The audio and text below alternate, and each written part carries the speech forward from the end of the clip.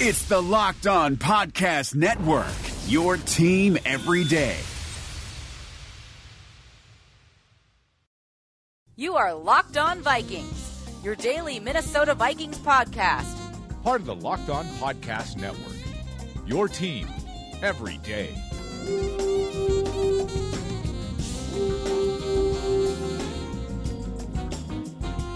Locked On Vikings on the Locked On Podcast Network, LockedOnVikings.com, often found at ZoneCoverage.com. Subscribe on iTunes, leave a rating, leave a review, include your Twitter handle. Get in the running for a Pro Football Focus subscription. Super glad you joined us today. Sage Rosenfels had to call an audible. He'll be back with us later in the week. The Vikings bye week, it is. Also, trade deadline week in the National Football League, and it was actually a pretty busy trade deadline Tuesday. The Buffalo Bills traded draft picks for Kelvin Benjamin of the Carolina Panthers, a third and a seventh. That's made waves around Carolina, and maybe you saw former Viking captain Munnerlyn with the shaking my head tweet after that news dropped. A big Cam Newton weapon going out the door, though I did read an interesting column from Carolina explaining why this might not be as strange as you think. It's possible Carolina wanted to get more speed at the wide receiver position. Benjamin has had some weight issues. He's had some lingering knee issues. And the speculation there is that maybe Benjamin has peaked already. But on paper, it weakens the Panthers before the Vikings play them in the second half of the season, although Carolina did go 15-1 without Kelvin Benjamin 2 years ago. There was almost a big A.J. McCarron trade. The Bengals and Bills had an agreement 5 minutes before the deadline, and allegedly, and this is stranger than fiction, the Cleveland Browns forgot to file the paperwork.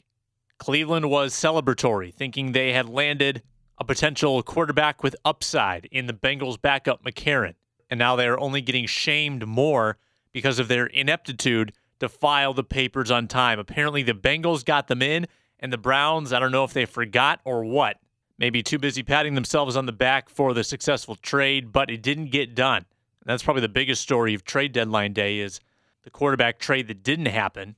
The one that did happen was Jimmy Garoppolo going to the San Francisco 49ers for a second-round pick, and that's going to be like a 33rd or 34th pick in the draft. So basically giving New England a couple high draft picks. Would New England actually consider packaging some picks and moving up in the draft?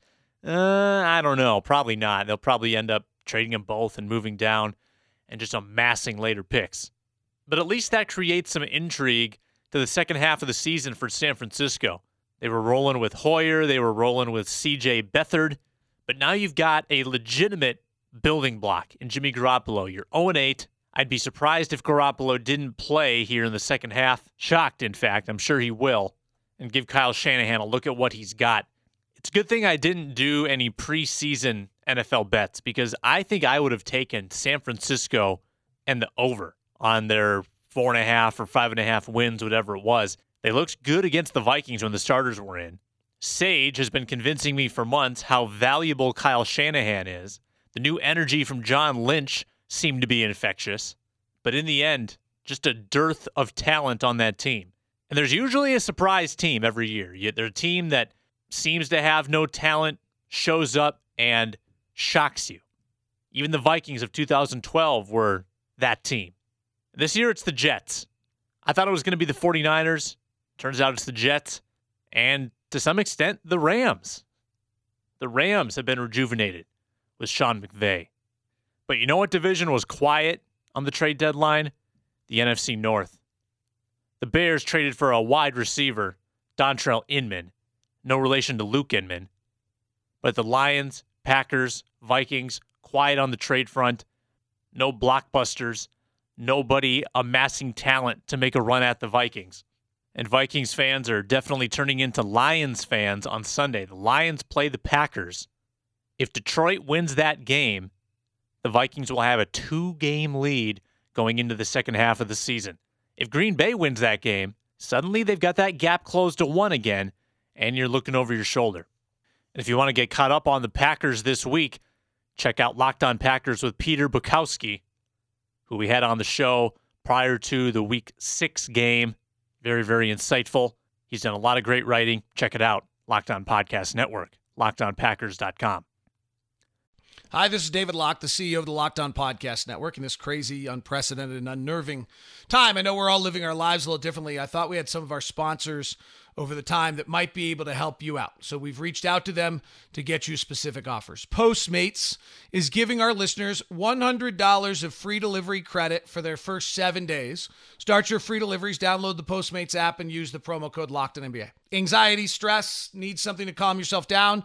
The Calm app is available for you. 40% off to our listeners at calm.com/LockedOnNBA. Stuck at home, want fitness? Echelon Fit has been a sponsor of ours, and you can go to echelonfit.com/LONBA.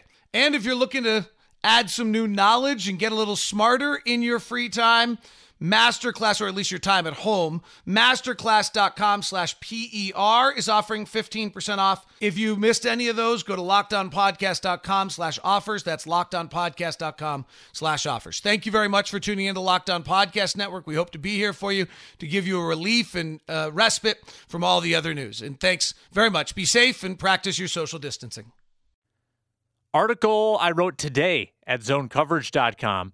4 stat sheet takeaways at the Vikings halfway mark, focusing on the defense. And you can check out my story on the offense, which we've alluded to a bit on this show. That's also at zonecoverage.com. But here are the 4 big defensive takeaways that I'm looking at. Number 1, Trey Waynes, passes defended. I know Trey has his flaws, and I've been hard on him on this show, but I got to give him credit. Since the Pittsburgh game, where I think everyone's kind of vitriol came to a head with Waynes, he's been better.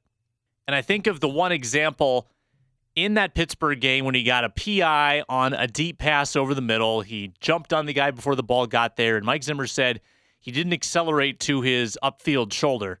Well, I remember in the Bucs game when he had that interception on Jameis Winston, he closed ground properly.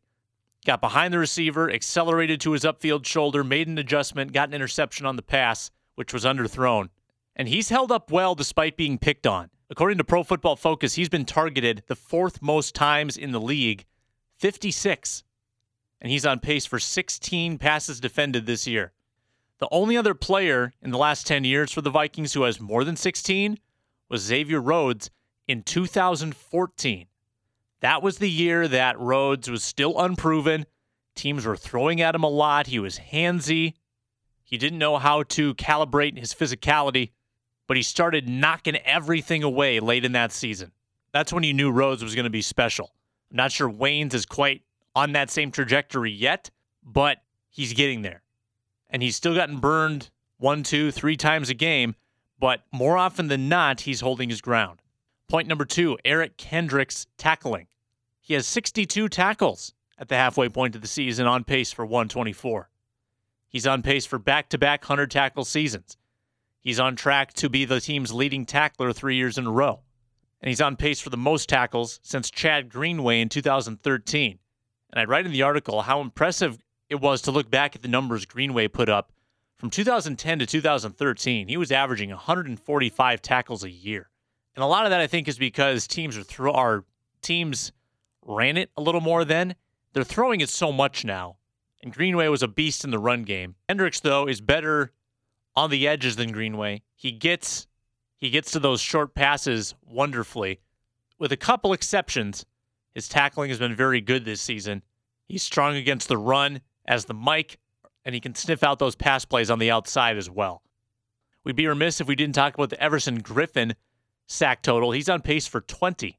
He would become the 3rd Viking to ever accomplish it, the 12th player all time to accomplish it, and all it would take would be 1 big sack game, maybe 3 in a game, for him to get on pace for an NFL record of 23. He's definitely going to shatter his career high of 12. And how long will that sack streak continue? He's tied for the Vikings record right now with 8 consecutive games with a sack, but it's not like he's just hunting sacks and losing his integrity in the run game. Pro Football Focus has him as 10th in run stop percentage, and he also leads the league in pressures off the right defensive end spot. Safe to say he's justified that contract. And how about one negative? Just to nitpick a little bit. Brian Robinson, he's had a quiet year, and that's understandable. 1 sack, 3 tackles is all he has this year on track for career lows in both categories. The previous 3 years under Mike Zimmer, 84% of snaps in 2014, 84% in 2015, 81% last year, down to 63 this year. Now that Danielle Hunter is getting the lion's share of the work. Robinson's not getting as many advantageous rush chances anymore. And when he gets in there, he's oftentimes in an inside rush position, which is a little bit tougher to get numbers doing. I'd still be confident, though, if Hunter or Griffin missed a game, I still think that Brian Robinson would fill in and do very well if called upon. And he's still a good locker room guy. He's still a good influence on that defensive line. Keep him around. Locked On Vikings, Locked On Podcast Network. Check out LockedOnVikings.com, our new FanRag Sports affiliate. All the shows posted there, great content at FanRag, and we should have that Locked On Vikings website with some original Vikings content up at some point. Be on the watch for that. Finally, my Thursday night pick, Bills at Jets is the matchup. Buffalo favored by 3 on the road at New York. I mentioned how surprising the Jets have been this year, and even so, they are 3-5. But the last 3 have been really competitive against some pretty good teams. They lost by 7 to the Patriots. They lost by 3 at the Dolphins. And they lost by 5 against the Falcons. I believe they covered the spread in all 3 of those games. Now they are hosting the Bills. I'm going to take the home underdog Jets to cover the +3 in tomorrow's Thursday night game. We had one last word out of Winter Park yesterday. Mike Zimmer gave his final press conference before dispersing for the bye week. He didn't have much to say about the quarterback situation.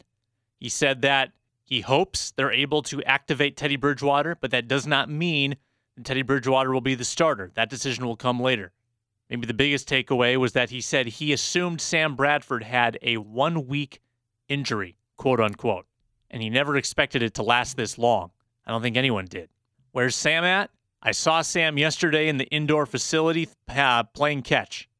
Didn't see any mobility, just saw him standing there throwing about 10, 15 yards. The fact that he hasn't been IR'd tells you that the team clearly is still holding out some hope.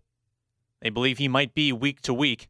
The conundrum with activating Bridgewater is that then you've got 4 quarterbacks on your roster.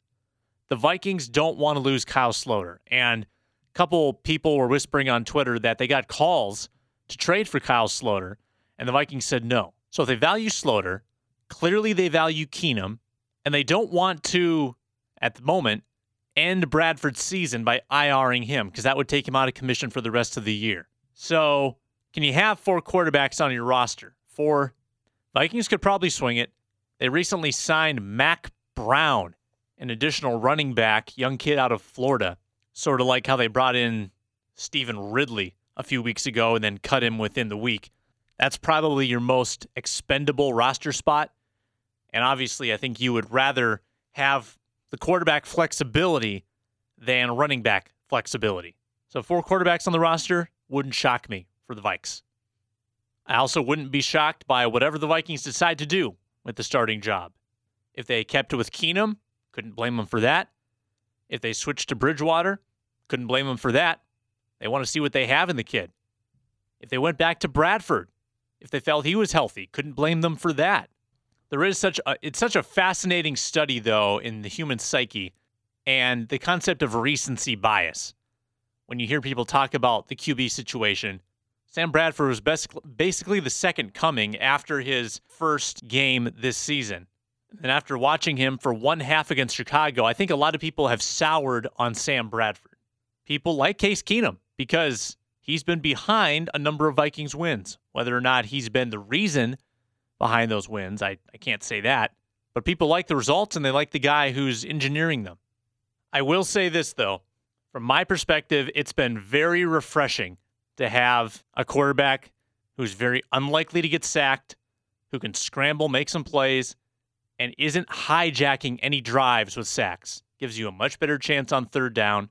Sam Bradford struggles on 3rd down passing.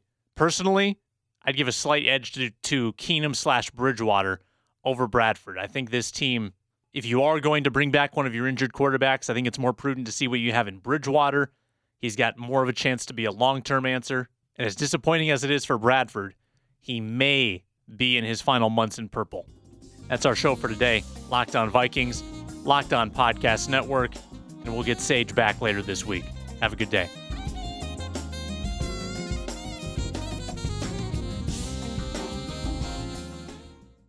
Hey, Locked On Minnesota listeners.